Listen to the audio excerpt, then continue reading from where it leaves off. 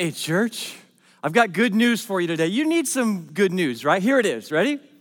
We have made it halfway through 2020. Yes! It's exactly how you thought it would go, right? This is how you drew it up. Come on, who had global pandemic on their bingo card? Raise your hand. What a weird year. I told my wife last week, I said, we're gonna wake up soon from all this, right? Like, this is a dream. This can't actually be happening the way things are going right now. This can't actually be the way 2020 is going. So we're gonna wake up and we're gonna go back to normal, whatever normal is. We're gonna wake up and get back to real life. I feel like I'm living in some sort of computer simulation or something. What a strange year. And you know what I keep hearing? And I've said it a lot too, but I keep hearing this. I just want to get back to normal. I just want things to be normal again.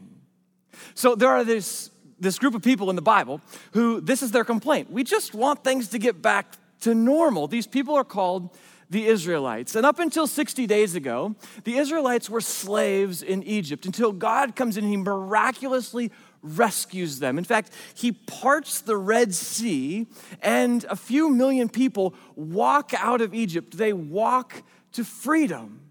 And now they're living in the Sinai desert and everything's going pretty good. They have everything that they need. God is providing food for them every day, and they have water and they have shelter. But their complaint is, we just really want to get back to normal. We want things to be normal again. And it's kind of funny because their normal is actually being slaves. They were enslaved in Egypt, but there's something about normal that's comfortable. There's something about normal it's familiar. And this is all their ancestors and their people had known for the last 400 years was being slaves in Egypt. That was normal. And so when God came in and he rescues them from Egypt, at first it's really exciting. It's fun, it's new, it's fresh. Those first few days, that first week, even that first month, it was so exciting. They were going to the promised land, this place they dreamed of. They had heard all about this land of abundant blessing. And they were just living on faith, white hot faith that God was taking them there. But now it's been a couple months. They just want to get back to normal. Things are, they're just starting to take too long. You know that feeling, right? When something takes too long, this COVID thing has taken way too long. Rewind, go back to March, and they told us, okay, we're gonna stay home for a couple of weeks, kind of flatten the curve, right? And we all thought, all right, it's gonna be a struggle, but we can do that. A couple of weeks go by, we're into April, and it's like, okay, we gotta stay home a little bit longer, but there's light at the end of the tunnel. Now it's July. This is taking way too long. Today, I want to talk about what do we do when God is taking too long. So if you got a Bible with you, get it out, turn it on. Exodus chapter 20 is where we're going to be. Exodus chapter 20. And you know this feeling when something is taking too long and you're kind of starting to wonder, like, God, why is it taking so long? God, why is it taking so long for me to advance in my career? I've paid my dues. When am I going to get that promotion? God, when am I going to find a job? It's taking so long. God, why is it taking so long? I just wanted to start a family. Why is it taking so long for my kids to come back to the faith that I taught them? Why is it taking so long, God, for you to cure my illness? Why is it taking so long, God, for you to take away my cancer? So we're going to talk about what do you do when it takes God longer than you think it should to act. So we're in this series and we're going through the 10 Commandments. We call it Life is a Highway. And we said, when you think about the 10 Commandments, what do you think of? Sometimes I think of old, just rules and laws. Kind of ritualistic, these ancient, stuffy kind of laws, God sitting on his throne and decreeing these rules to us. But we said that's not really what the 10 Commandments are. The 10 Commandments are to protect us. They're to guide us. They're like guardrails on a highway because God doesn't want us to put life in the ditch. He doesn't want us to go over the edge of the cliff. And so he gives us guardrails to protect us. Because as we've been going through the 10 Commandments, we've learned something about God's character, that he actually loves us, that he actually wants good things for us, and he's on our side. And so he wants us to have all this freedom in life, but he wants us to be safe. And so he gives us these guardrails called the 10 Commandments to protect us. And they're not rules, but they're because God loves us. Remember how he started the 10 Commandments? It wasn't with a list of don't do this and don't do this and don't do this. God starts by saying, I'm your God. I'm the Lord your God who brought you out of Egypt. He's saying, hey, it's me. You know me. You can trust me. I want good things for you. And it's from there that God lays out the commandments, that he gives us these guardrails. So today we're going to look at the second commandment, the second guardrail, and we're going to try and answer this question: what do we do when God is taking too long? So here we go. The second commandment, Exodus 20, verse 4. Here's what it says. God speaking, he says, you shall not make for yourself an image in the form of anything in heaven above, or on the earth beneath, or in the waters below. And you shall not bow down to them or worship them. For I, the Lord your God, am a jealous God, punishing the children for the sin of the parents to the third and fourth generation of those who hate me, but showing love to 1,000 generations of those who love me and keep my commandments.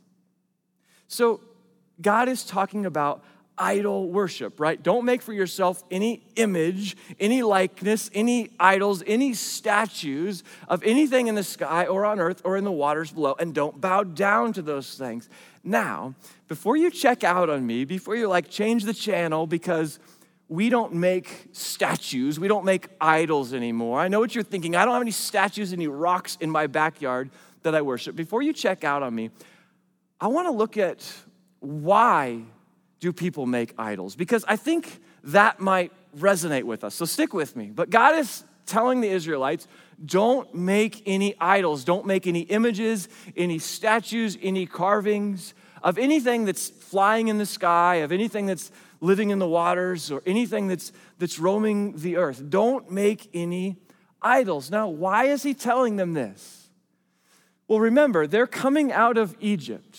And in Egypt, the Egyptians worship many gods, and they make statues. They make idols of their gods, and they bow down to them, and they sacrifice to them, and they worship them. So you've got all these gods. In Egypt, you've got one god. You've got sort of the king of the gods. This god, Re, has the head of a falcon and is holding the sun. This is the sun god. You've got another one. It's the body of a man, the head of a jackal. You've probably seen this one, Anubis. These are some of the gods they have, and they had many gods, but they would make statues out of these gods, and they would worship them. So when God calls the Israelites out of Egypt, he's like, don't do this. Don't live like that. Don't do that anymore. Don't make idols. Don't make images and call them God. And it's almost, it's almost kind of funny to us that anyone would bow down to a rock statue or some kind of idol, some kind of stone or carved structure. It's so outside the world that we live in modern day in the West, that it seems sort of funny to us. But it reveals something. It kind of says something about how God has wired us. You see, God made every one of us, you, me, every human being from the beginning of time. He made us to worship. It's hardwired in us that we're going to worship something or someone. Now, of course, God wants us to worship him, but he loves us, and so he gave us lots of freedom, and so he wants us to choose whether or not to worship him. But in the absence of worshiping God, we will find something to worship, whether it's a statue or it's another person or it's ourselves or it's something entirely different. We will find something to worship. We will build an idol. See, an idol is anything that we worship other than God. So in Egypt, it's stone statues. Throughout the world today, there are places where it might be a golden shrine of Buddha, for example. In the New Testament, Paul talks about the people in Rome, and he says that they have exchanged the glory of God for images resembling created things. So they had built statues, monuments, idols to created things, to animals, to the sun and the moon and the stars. Why? Because we're made to worship. And so we're always going to find something or someone to worship. And so God is telling the Israelites, hey, don't do that. Don't make these idols. Don't build idols and statues and call them gods. And he actually tells them why. Look just a little bit further. We read it. He says, because I, the Lord your God, am a jealous God. Now, we don't really have a good English word that captures that jealousy word. When we hear that, we think of like, well, if you ever had a jealous boyfriend or girlfriend, right? And somebody who's like creeping outside of your house, waiting for you to get home and monitoring all your moves. It's not like that. God's not like that, okay? God is saying, I have no rivals. There's no one like me. And so he's saying, why would you worship a rock that, you put together and you make it in the shape of a dog or something? Like, why would you worship that statue when you can worship me, the one who made the rock? I mean, again, these are guardrails because God wants good things for us. It's not God going, don't do this, don't do this, don't do this, don't do this. Guardrails to protect us, to keep us safe. And they're not just for us. These guardrails protect people around us. Did you catch that part about punishing sin to future generations? When you read that, what did you hear? Sounds kind of unfair, right? Sounds a little bit weird. Why would I be punished for the sins that my parents committed? Well, let me ask you this. The way that your parents lived, does that have any impact on you? Or if you have kids, the way that you live, does that impact your kids?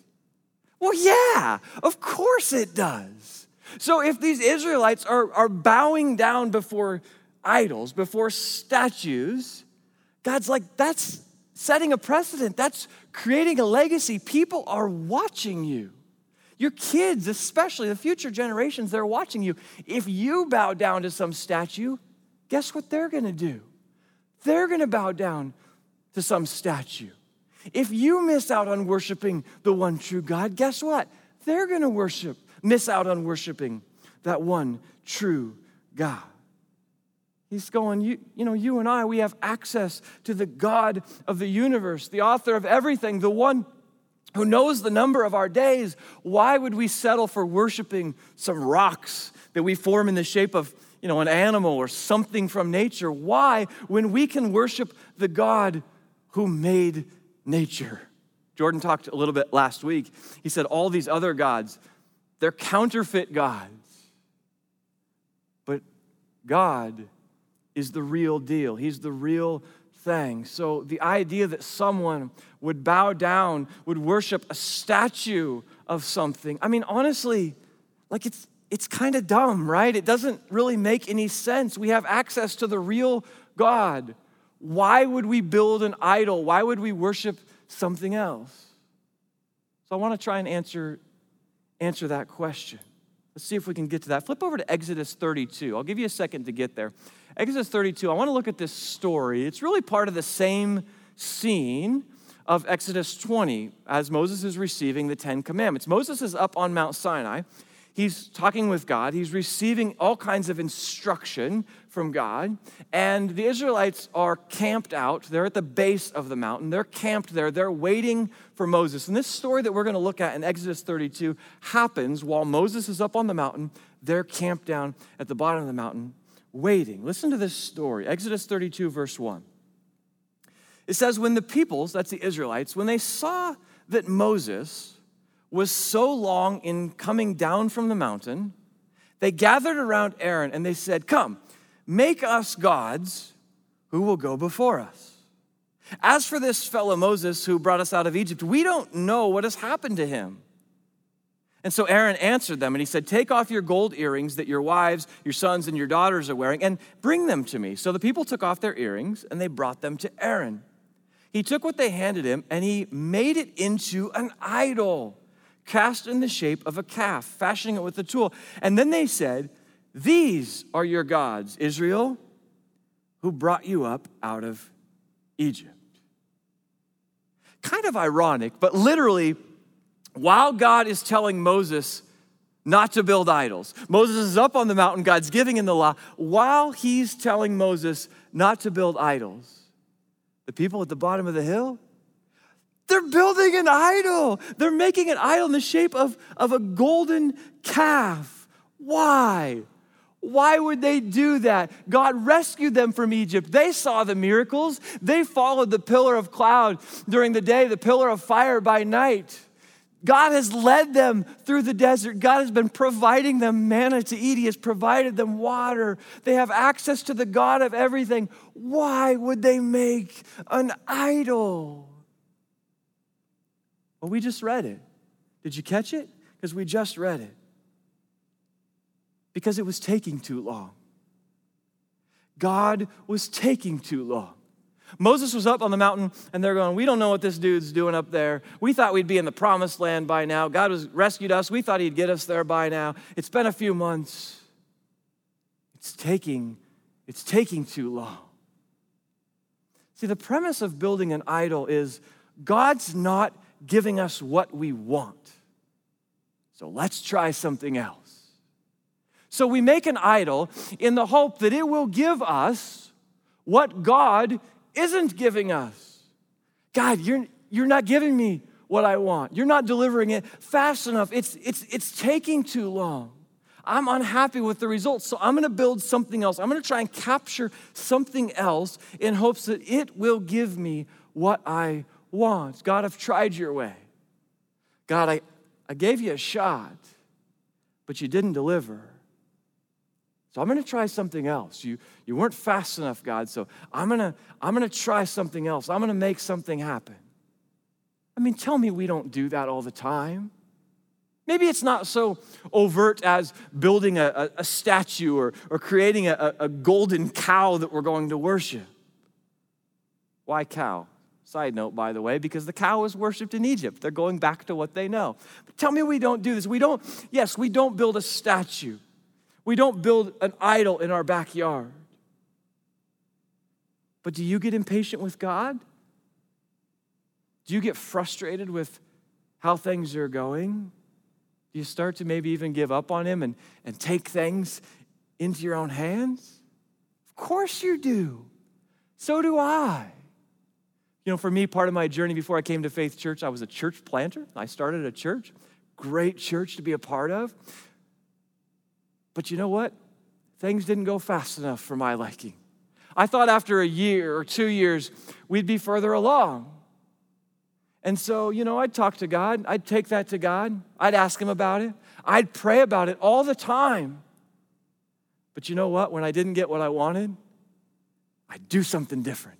I'd change direction. I'd start a new ministry. We'd change the sermon series. We'd do something because we are going to mix it up. We're going to make it happen. It's like, God, okay, I trust you, but then when I don't get back what I want, I'm going to grab the reins. I want it back. I'm going to make something happen. I'm surrendering it to you, God, but when things don't happen, no, it's mine again. I'd make some little idol out of some idea. If we do that, if we just do that, we'll get the results that we want. You have any stories like that? Where you asked God to help you with something, but then you took it back, right? You just yanked it from him. It's like going, God, I know that you're writing a story here, and I trust you. And then you go, no, wait, give me the pen back. I want to write that story. Do you have any stories like that? Maybe you have a relationship like that. God, I trust you, but then you've yanked back control. Maybe you've done that with your career. God, I've paid my dues. I work harder than everybody else, and I'm not getting promoted. God, I trusted you with my career, but it's not happening the way I think it should or as fast as I want it to be. So I gotta make something happen. I gotta go to the next thing. I gotta go to the next job. I gotta make something happen myself, God, because you're not giving me what I want. It's not to say that going and looking for a new job is a bad thing. But if we start to believe that a new job, a new relationship, that will give us what God isn't giving us, that will satisfy us in a way that God isn't satisfying us. If I just had that new career, if I just got that new relationship, that would make me happy. That will give me, God, what you're not giving me. Well, God says that's an idol. Israel begged God to rescue them from Egypt for 400 years. And when he did, he's taking them to the promised land. But it wasn't fast enough for them. So what did they do? They built an idol. God, you're not moving fast enough. We're going to try something else. And the irony of it is, if they would have just waited one more day, Moses was on his way down the mountain. God had given all the instruction they needed to safely get to the promised land, this place that God had in store for them. If they'd just waited, but they couldn't wait. God was taking too long. I wonder, when God isn't giving you what you want, what do you turn to? When God's not moving fast enough, you're not getting the results that you want, what do you turn to? More sex? More money? More work? More addiction? More popularity? More control? What is that thing that if you had it, you'd be okay? Everything would be all right. Sure, it's not a golden calf, okay? For us, that's probably not what it is.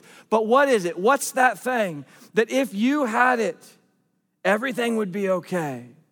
God says, that is your idol. If I had companionship, I'd be okay.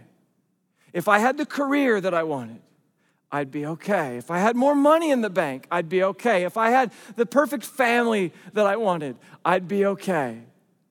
If we had more sex, then our marriage would be all right. If I had more control over my future, then I wouldn't be so anxious. If I got into the school that I wanted, then I would be okay. What is that thing that if you had it, everything would be okay? God says that is your idol. That's the image that you've created, and you said that thing. More money, more sex, a better image, the right school. That will give me what I need. And it's an idol. And we might not make gold statues. We might not pile up rocks. We might not carve images that we will worship, that we think that will satisfy us. But when we start to build other idols, when we start to believe that something other than God can give us what we want, God says, you've given up on me. That's an idol. And he says, please don't do that. I mean, are you starting to see that everything about the Ten Commandments is God wanting to have a relationship with you and with me? Everything about the Ten Commandments, it's not a list of rules. It's not a list of don't do this, don't do this, don't do this, don't do this, don't do this, because God is a dictator. Everything about it is God going, I just want to have a personal relationship with you. Last week we talked about God says don't worship any other gods. Why? Because everything else that you worship is going to disappoint you. And God's a good dad. He's a good father. And he's like, I don't want my kids to be disappointed. This week he's going, don't worship any idols. Why? He's going, because you have access to me. So when you get frustrated, when you start to get maxed out, don't go in another direction. He's like, come and talk to me. Don't build an idol. Come and worship and talk to me. When you feel like it's taking too long, come and talk to me. Don't go after idols. See, the problem with idolatry, no matter what kind of idol we build, the problem with idolatry is it always reduces the beauty and the magnitude of God. See, you can worship an animal or the sun or whatever. or you can have a personal relationship with the God who made the sun. I mean, you can worship all kinds of created things, or you can worship Creator. You can worship money, or you can worship the God who the Bible says owns the cattle on 1,000 hills. I mean, you can worship your career, or you can worship the God who gave you the ability to work. You can worship sex, or you can have a personal relationship with the God whose imagination is so great, he invented sex. Any idolatry reduces what God is and the relationship that he wants to have with us. So what do? God says, don't worship idols. My heart for this series is not to just read the commandment of don't do this, but okay, God, what do you want from us? What should we do? If we're not supposed to make idols, what should we do? Flip a few pages in your Bible to Psalm 37. If the reason that we make idols is because God is not giving us what we want, we're trying to get something that God is not giving us, and God says don't do that, then what are we supposed to do? Is there something better for us to do? Listen to these words. Psalm 37, verse 4 says, take delight in the Lord, and he will give you the desires of your heart. I mean, this is completely upside down from the way that we live. Because we go, I want a new job, I want a new marriage, I want my kids to be successful, I want peace, I want to be over this COVID thing and back to normal. I want all these things, and we take them to God, and we go, God, could you help us with this? And Psalm 37 turns that entirely on its head, and it says, first, delight in the Lord, and then he will give you the desires of your heart. You see, to delight in the Lord, the word delight there, it just means to rest. Some of you right now you're tired because you've been in the season of life that you're currently in for a really long time. And you've been trying to be faithful, and you've been trying to wait. But it's mentally, emotionally, physically, spiritually, it's exhausting. You are wiped out, and you have started to go to some dark places because you're so tired. I thought I'd have a job by now. I thought the house would have sold by now. I thought I'd feel better by now. And the idea of delight in the Lord,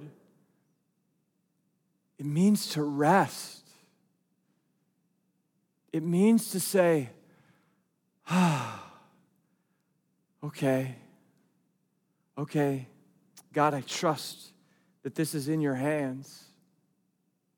See, the problem the Israelites had is they couldn't sit still.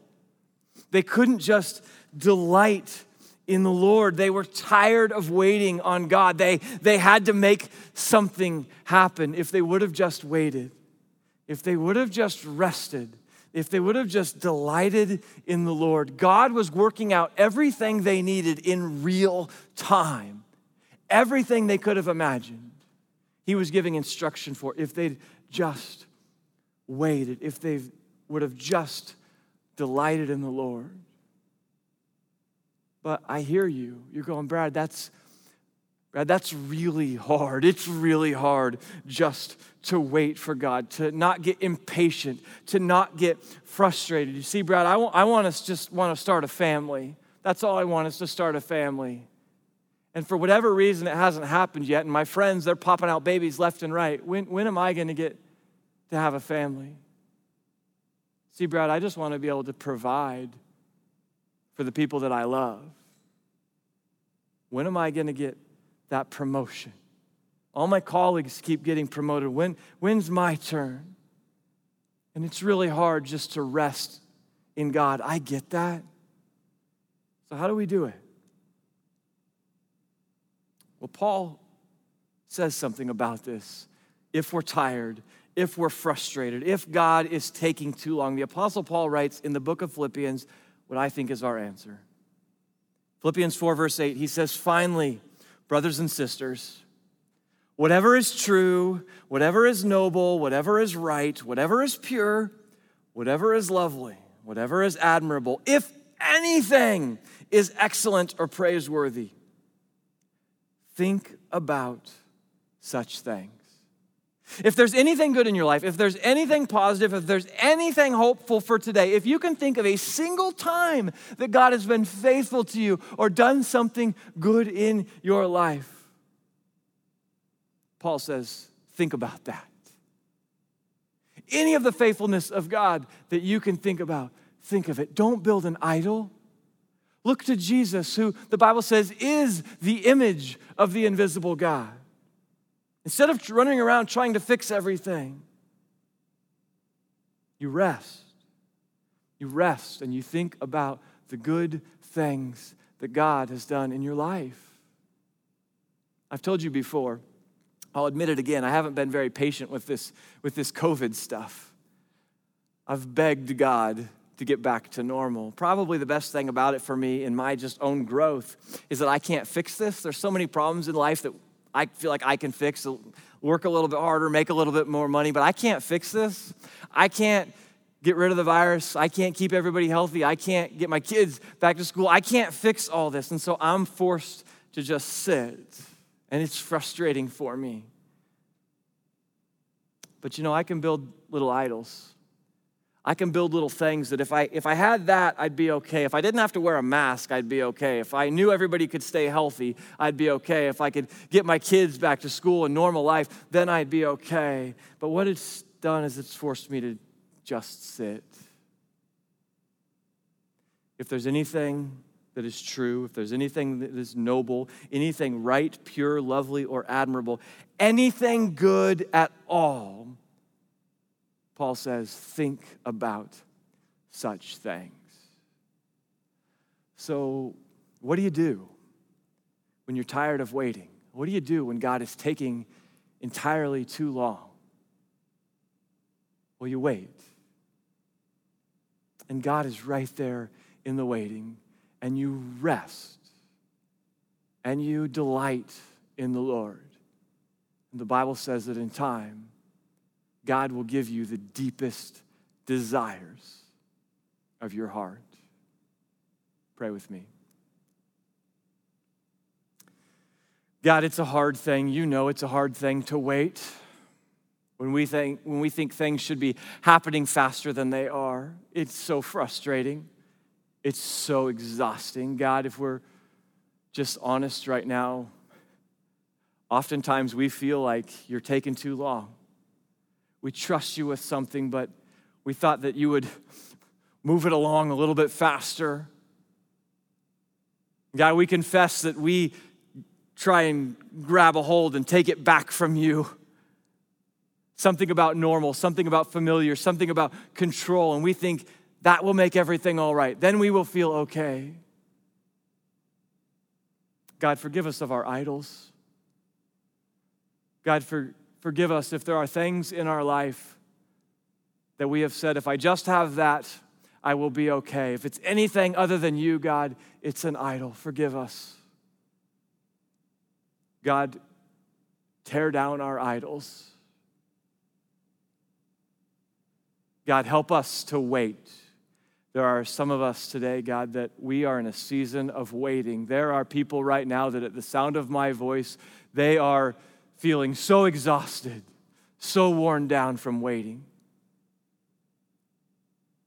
God, help them to rest, to not be anxious, but to delight in you. And God, we will trust, we will believe that in the waiting you are there, in the resting and in the delighting, that you will give us the deepest desires of our heart. God, help us to look to Jesus, who is the image of the invisible God. It's in his name we pray. Amen.